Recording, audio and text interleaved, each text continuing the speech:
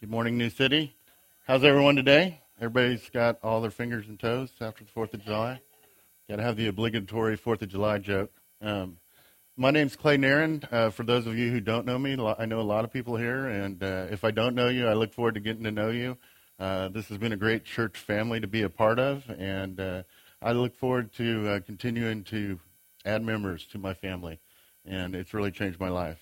So last week, I'm going to kind of get into the scripture now. Last week, Chris, who is a full-time pastor, I'm just a guy that's lucky enough to be here today, he taught 37 chapters of the Bible, or 37, and he did it pretty simple. It was creation, the fall, the flood rose up, nations, Terah, Sarah, Abraham, Isaac, Jacob.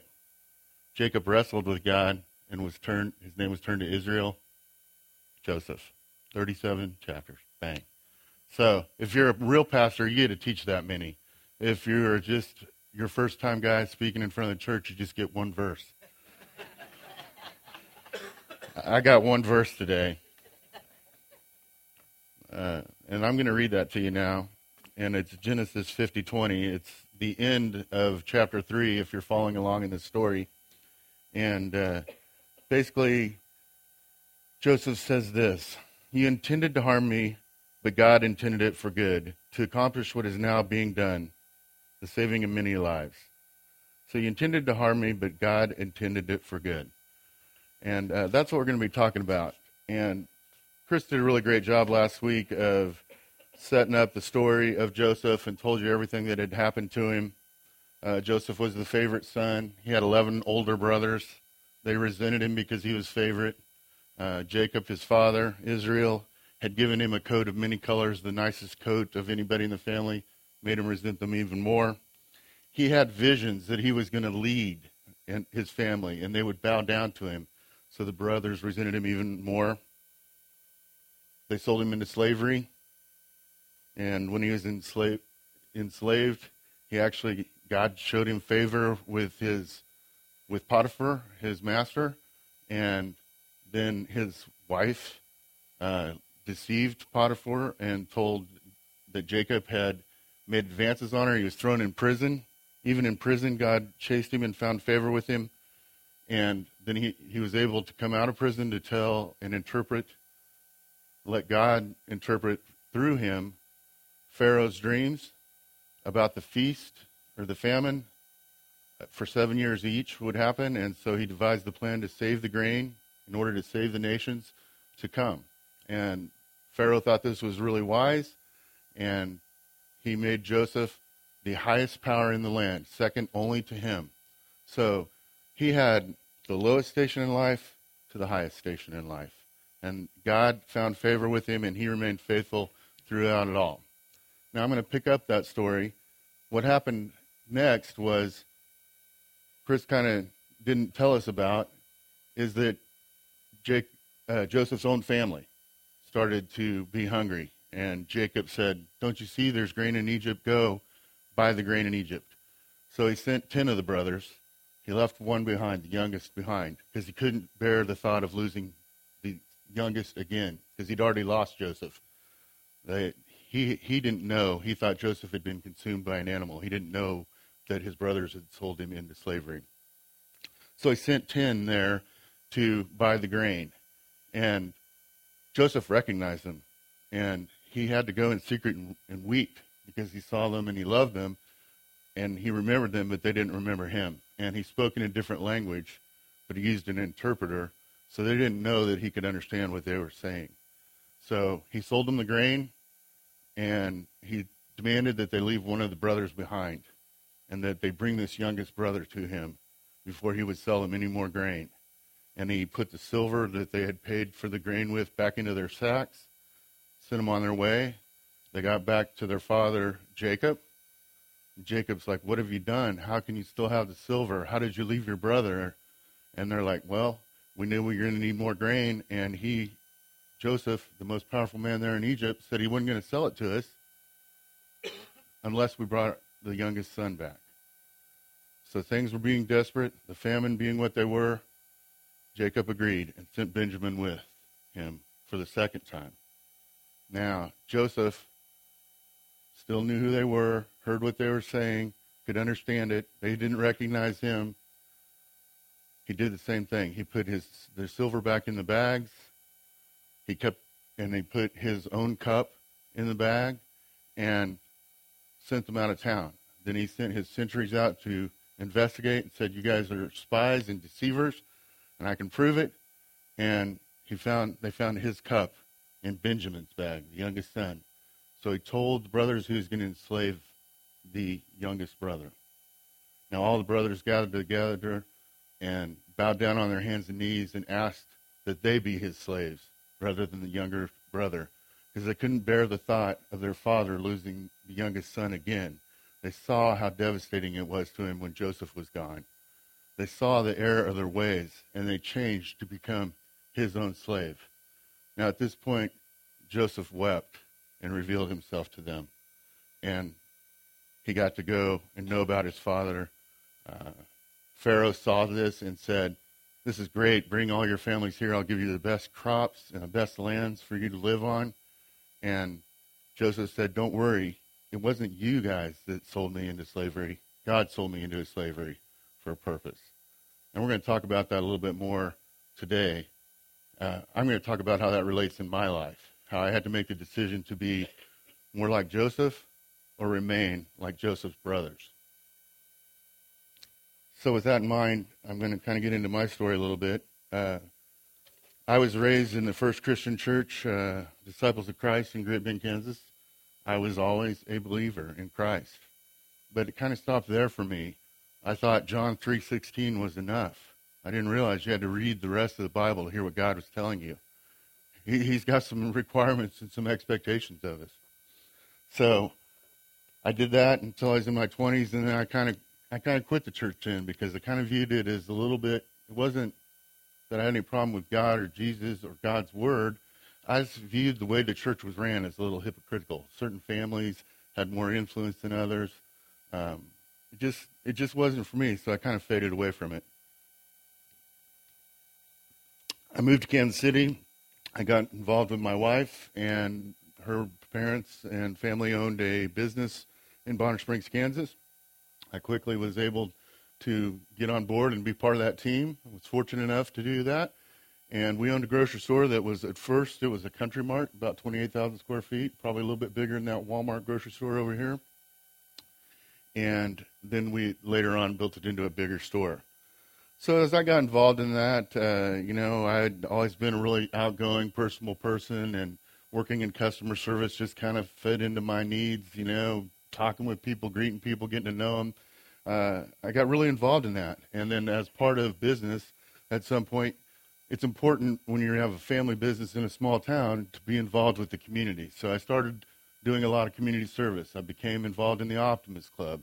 Now, my wife will tell you that I'm kind of a half-empty guy in the cup, but I got to dispute that because I won Optimist of the Year one time. So I don't know if she's always right or not, but I tell her she is. No, I'm joking. And anyway, like I said, I was involved in community involvement, and then I was the youngest president of the Bonner Springs, Edwardsville area Chamber of Commerce ever. I was all pumped up about that, and celebrated the birth of my daughter that year. Things were going pretty good. I actually became involved then also on the Bonner Springs Library Board. I was active in making decisions for the library in our town. And pretty soon I started to notice a pattern. One thing you did was you always showed up for meetings. Because if you didn't show up for a meeting at a community service type of thing, they would volunteer you for the worst job. So you always got up to the meeting so you made sure you got at least a good job, and you got to vote somebody else into the bad job. But the other thing that I noticed was it was the same people every time. Didn't matter what it was, whether it was a fundraiser for the Heart Association, if it was Tiblo Days, which was the little community thing that happens every year in August there. Really didn't matter what it was. It was the same people showing up every time. And I'm like, what's wrong with this picture? What's wrong with this community?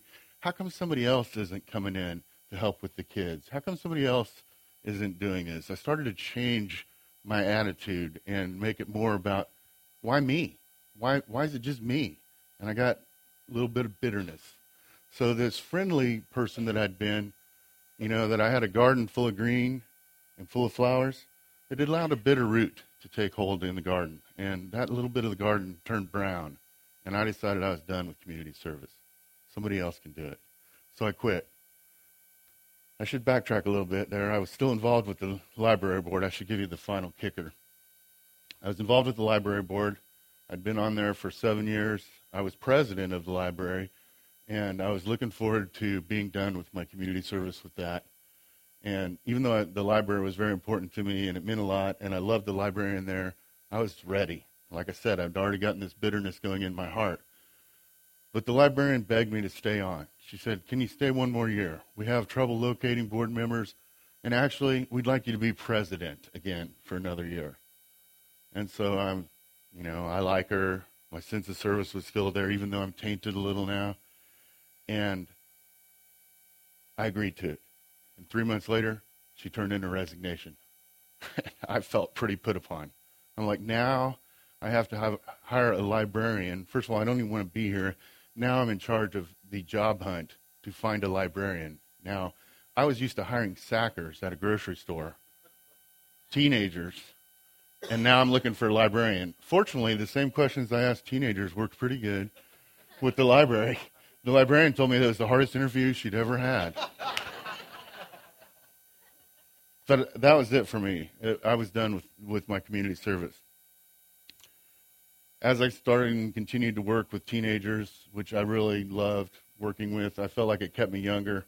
I don't know if that's true or not, but I enjoyed being able to relate with teenagers. Teenagers are probably one of the toughest times of dealing with your kids, that kind of thing. So I was careful to watch, because I could see good kids and bad kids, and I would look at their parents and say, what makes it happen? What makes this kid a good kid or a bad kid? And some people would have the greatest kid, and the parents would be so hard on that kid, harsh, driving them away even at that point. I couldn't understand it. I'm like, what makes this kid so good still in this intense pressure? And then I noticed other kids that had the worst of parents. Their kids were actually parenting the parents. And I'm like, what made that kid be that way? And I really started to notice a pattern. And I noticed that it was most of these people had faith in Christ. These teenagers had a passion for Christ. So it was at that point I decided to bring my family back to church. And I knew the pastor at the First Christian Church, Disciples of Christ in Bonner Springs, Kansas. So that's where I went, because that's what I knew.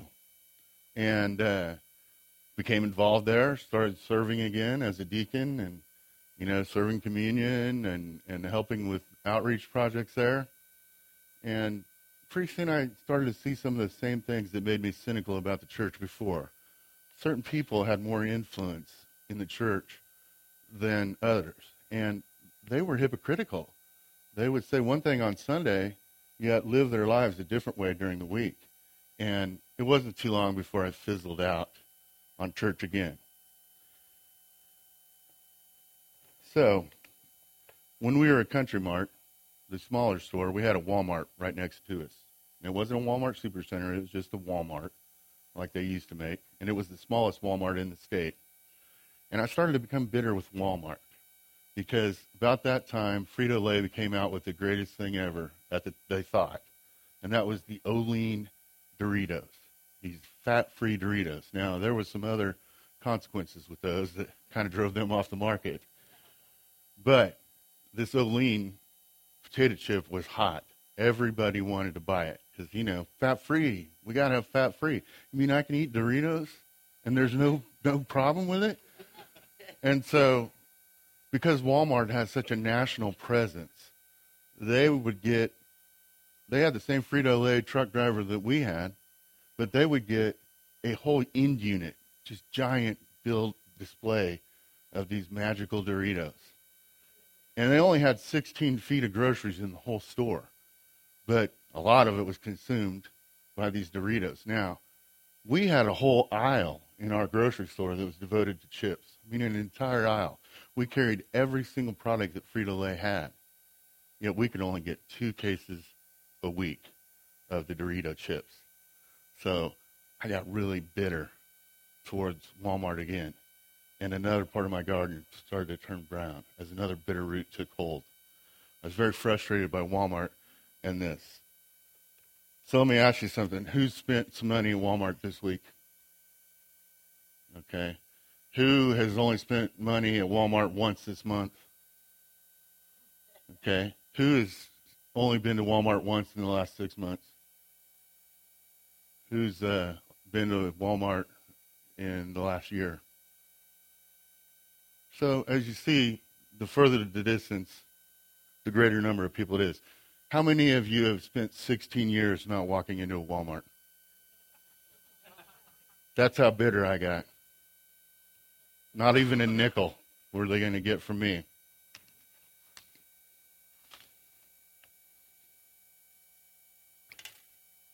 So after we began construction of our Price Chopper, we decided we needed to be bigger than a 28,000 square foot Country Mart, because there were Price Choppers in the city that were cannibalizing some of our business.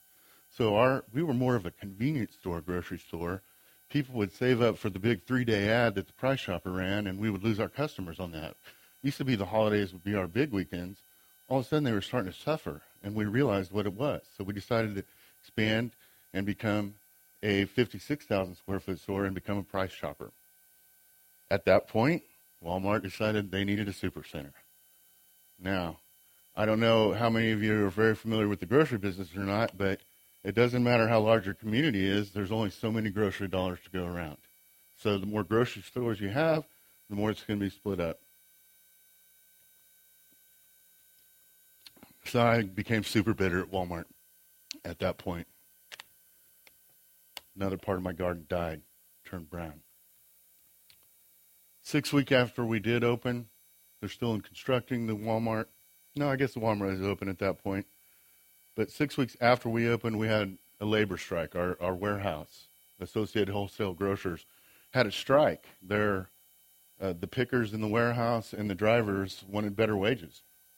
And because we were the brand new flagship store, even though we didn't vote, there were 800 stores that made up Associated Wholesale Grocers. Our store was just one vote, and we weren't involved in any vote. It was the board of directors that made the vote that said, don't pay these guys anymore. We're not negotiating with the union. And so because we were that brand new Price Chopper, the flagship store of that line, we had the picketers at our store every day. And they said a lot of hateful things, a lot of untrue things about us, like Old Man Brewer, my wife's grandfather, he voted for that personally. And Clay and Quentin and Chad, they are all against the union. And it's their fault that this is going on. Lies, that, hurt my tender heart. Because I'm just like, this is not true. And what was even worse was these union workers were encouraging people to go shop at Walmart across the street. And I'm like, this makes no sense. Walmart doesn't even have a union. Their warehouse pickers and truck drivers are the lowest paid in the state. Why would this union person tell somebody to go there instead of somebody that's family owned right here in the community that has always been involved in community service? Why would they tell them to go somewhere else? So super bitter again now. I mean, once again, you can start to see why I quit going to Walmart, because I was so stinking mad and so bitter about the way they chose to do business. About that time, I decided I needed God again. So I started attending Westside Family Church. And a lot of you know that Westside was one of the churches that helped plant this church. And many of you, if you've ever been there, I know some of you have, you've heard about these legendary tales of Dan Sutherland's Sunday night fireside group. Like, if you were in that group, you were in, It was like the coolest thing to do. So I started going to that, and I would invite everybody in my family to go with me every week, but nobody would come. But it was always good. The message came right at me. It was something that I needed to hear and something I needed to execute. But I still was only passively partnering with God. I still was on the John 3:16 bit. And when I went to pray, I prayed just for me. I was putting myself in the box. I was putting myself before God. So oftentimes, when I would come back home that day on a Sunday, something little would happen at the house, and I have a quick temper. And it comes out like lava. I mean, I'm not very nice when I'm mad. And it's quick. I spew lava on everybody, and then I'm normal again, and I can't understand why everybody's standing around burned. They got lava on. I'm like, what's wrong? Come on, let's go on. Let's move. I've already moved on. That's how quick my temper is. And so I would go, I would hear the message, I would lose the message. And I was cognizant of this, so I would put it in my iPad and listen to it over the week. Just rehear the sermon, trying to get a piece of that. Because I knew that there was some kind of salvation there in believing in God and trusting in God's word. But I wasn't living it yet. Now, at this point, we had slogged on against Walmart for a long time. Our sales had been eroded. We had a lot of debt from our old store still. We had a tenant in there that was only paying like half of the rent. The partners decided we better sell this store while we still have some equity in it, and we can take some of the money from the store. And that was a bitter time in my life. That store is supposed to be there for my children. It was going to be their legacy. They would run that store, and they would be members that served the community. And it was a family-ran store since 1955. It's not supposed to go out. And I became super bitter, and my garden turned even browner. And with that sale of the store, there was a loss of identity for me. That store I identified with. My wife grew up in Bonner Springs, Kansas. Spent her whole life there. I grew up in Great Bend, Kansas, but I spent all those years behind the desk at Country Mart or Price Chopper, so when somebody would meet Lisa, they'd be like, oh, you're Clay's wife. She didn't have her own identity because of the store, even though it was her family's store. More people knew me, so when that store was gone, I was at a loss because I identified with that store also. So I spent a lot of time after that with tough things going on in my life. I had low self-esteem now. I spent a year, I decided, hey, the best thing you can do when you know a lot of people and you've been in another business is go sell insurance, financial planning. And that's what everybody and all of the recruiters were saying do, that kind of thing. So I went to work for a financial company, did some financial planning. I spent 80 hours a week there when my kids were 14 and 16. A tough time in their life, a tough time to be away from my kids. And I got really bitter in that too because I'm making 500 calls a day. And I did sell some insurance. I did sell some financial planning. The problem is it only paid back the draw of the minimum wage they were paying me for working 80 hours a week. So I would leave my house at 7:30 in the morning, not get home till 8:30 or 9, and I was missing out on my kid's life, and I was missing out on my wife. So I quit that job. And I'm even more bitter now because I'm like, started this promising hope. The market was like 14,000. 2 months later, it's 7,800. I'm still working my butt off. It's 80 hours a week, and there's no pay. I'm working for minimum wage, and I'm an adult, older than a minimum wage guy in my mind. It's about me. At that time, I spent a 3-year job search because of huge medical bills that my family had racked up, and not having a job for 3 years or greater. We lost our house. We filed for bankruptcy, which was, I could never perceive that in my mind. I'd like, who does that? It wasn't me for sure. And then suddenly, all of a sudden, it was me. And when we lost our house, we moved to Leavenworth. And my garden's pretty brown by now. There's not hardly any green showing. And I lost that contact, that once-a-week contact with God, because I quit going to Westside Church.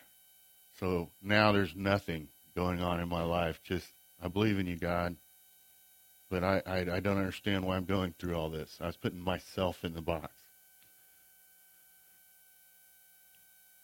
I was very frustrated.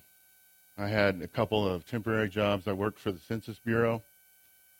I was sending out 25 to 30 resumes a week, and I wouldn't even get one call back.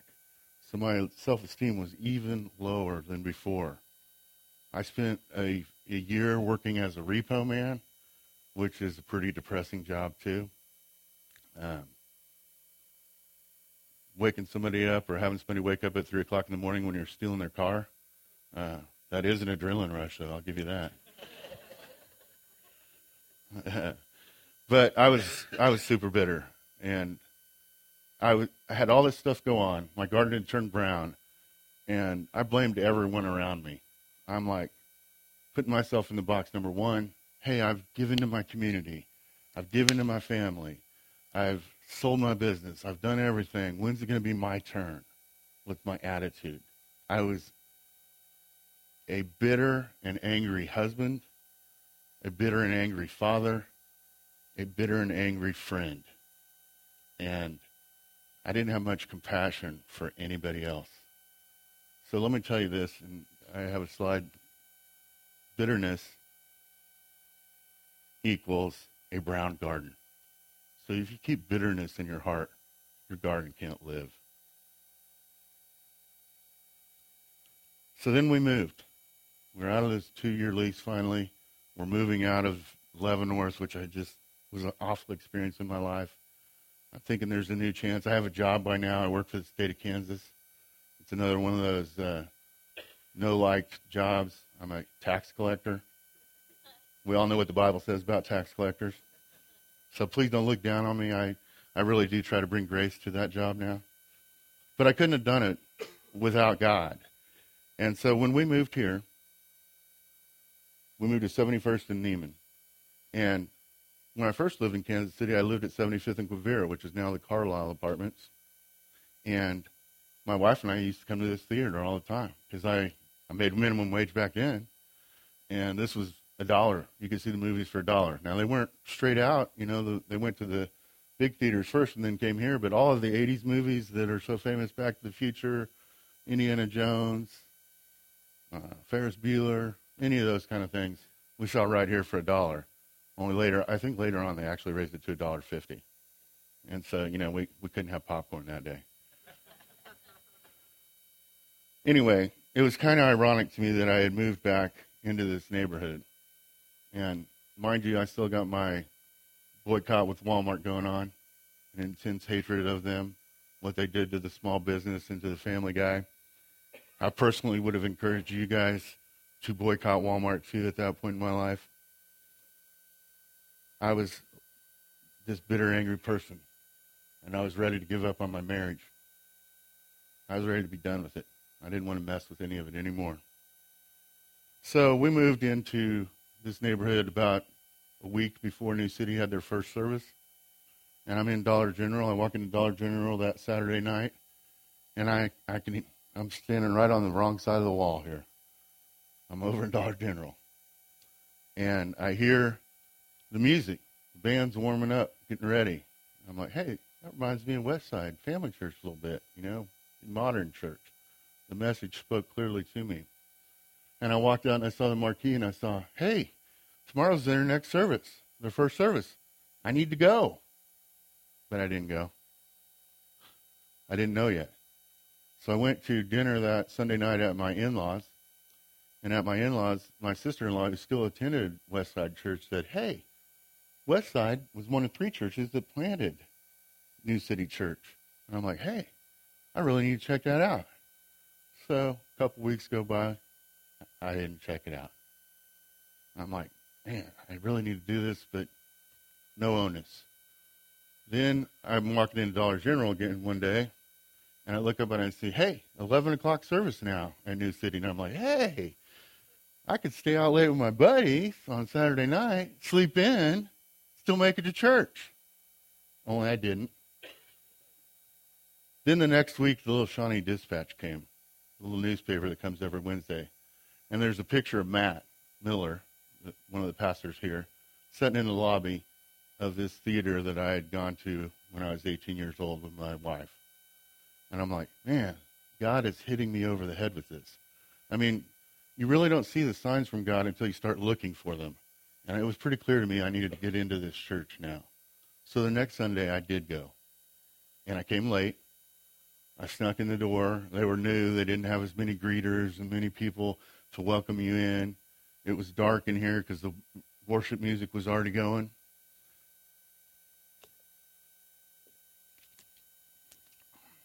I'm in the back row.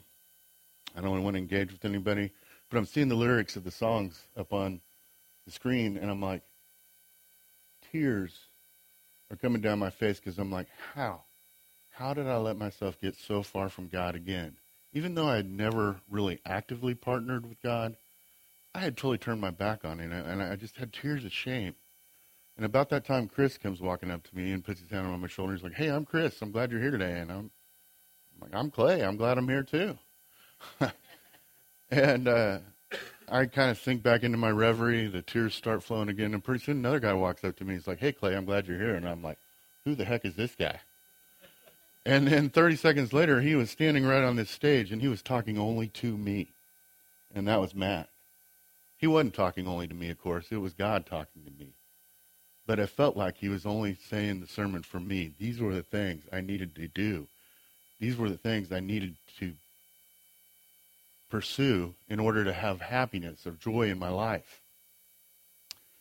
So I realized at that point that I needed to make some choices. The first thing that happened was Matt invited me to his fireside group that night. Because I went up to him afterwards like, hey, thanks, your message really spoke to me. I needed to hear that today. He's like, you should come to my fireside group. And so I did, because I'm like, if you could get into Pastor Dan's fireside group, that was the bomb, right? And I didn't have to go to my in-laws for dinner. So, that's the one thing you can skip for is church. So I was like, yeah, this is a win-win. And I went there, and it was incredible because, first of all, the pastor wasn't some kind of far off, higher than, better than, holier than man. It's just a guy sitting there on his back deck smoking a cigar with other guys. And the things that they were talking about, the things that were going on in their life that they were letting Matt pray for, I mean, there were tales of affairs and struggles in relationships and all these things going on that I just am like, wow, this is the realest thing I've ever seen. This is so real. And he's just a guy. He's no different than me. So I pretty much knew, hey, that's my church. This is my kind of church, right? And so that was my first step towards becoming a follower of Christ, trusting in and learning to live like him. So I decided to be obedient. I started my own fireside group. That was pretty cool. All of a sudden, every Wednesday night, we had a bunch of guys being real at my house. And we would talk about the problems that had gone on in our life, our kids, our relationships, our marriage, that kind of thing. And it was cool because every week it would be like, hey, I got church in the middle of the week now too.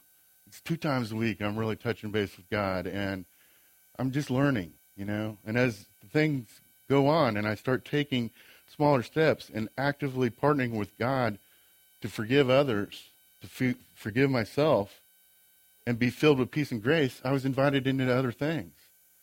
Chris invited me into a discipleship group. Now, I'm like, well, I'm not a good enough Christian to be a disciple.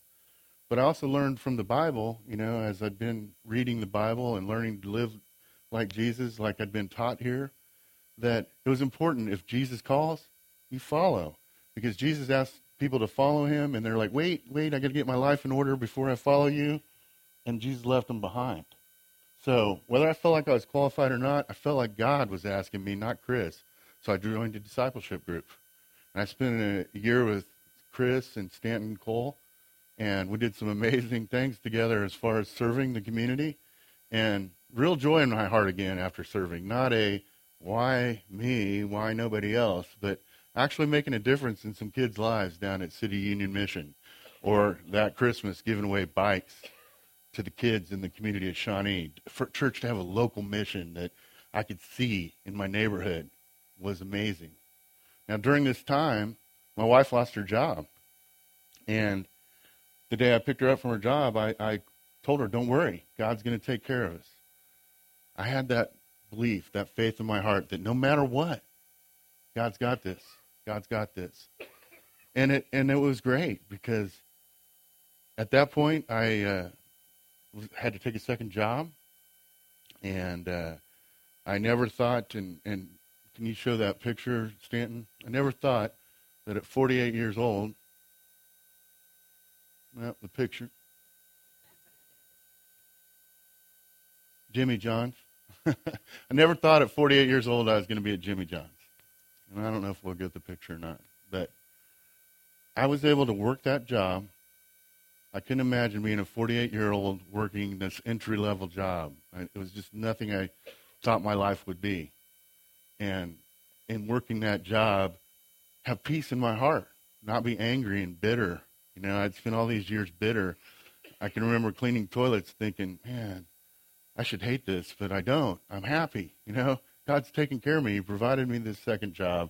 We are still making it, and I don't mind cleaning toilets. I had grace and peace in my heart because I had been following and taking these steps, becoming a worship leader in a small group setting with the Fireside, discipling with Chris. So then Chris, after this, and I'm still working at Jimmy John's, he's like, it's time for you to start your own group, and I'm terrified again.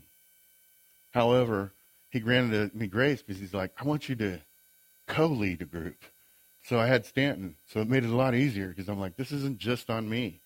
And so God provided for me in that way. And I was able to start and help lead a discipleship group. And as part of that discipleship group, we're part of the Brown to Green community.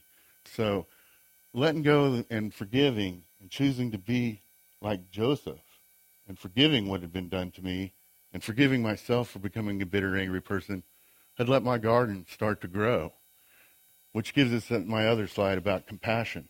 Learning compassion equals the reward of grace. God rewards us with grace. So I'm grateful that no matter what, God continued to pursue me with his perfect love. No matter how many times I turned my back on him, he chose to come after me. Now my garden is green. I didn't resent Jimmy John's, even though I didn't want to work there and I didn't want to work those many hours. I didn't resent my wife anymore. I gained my wife back. I gained the trust of my children back because I wouldn't just spew lava immediately. Even if the water pipe broke and flooded my basement, I remained calm. I got to get involved in a church community and be part of a real church family that I can turn to, and I know they'll be there to help, pick me up, keep me on the path, walking towards God. I recently moved my parents into a nursing home in the last 3 weeks. One of the most toughest things to deal with was my mom's Alzheimer's and watch who she had changed into and the frustration of dementia. But I still had grace and peace in my heart. God put somebody in my path every day to let me know that we were making the right decisions as we moved them into a nursing home. So to really cap it off, and I had another picture. Did you find the pictures ever? No? Okay, we're going to work on that for a second. You guys have to come back if you want to see the pictures. Anyway, my wife and I celebrated our 28th anniversary last Saturday night. We went to the Rolling Stones. And I cannot believe how much energy Mick Jagger has for 71. I hope I can be that way when I'm 71. Oh, and another thing. I got this water here. I bought this at Walmart.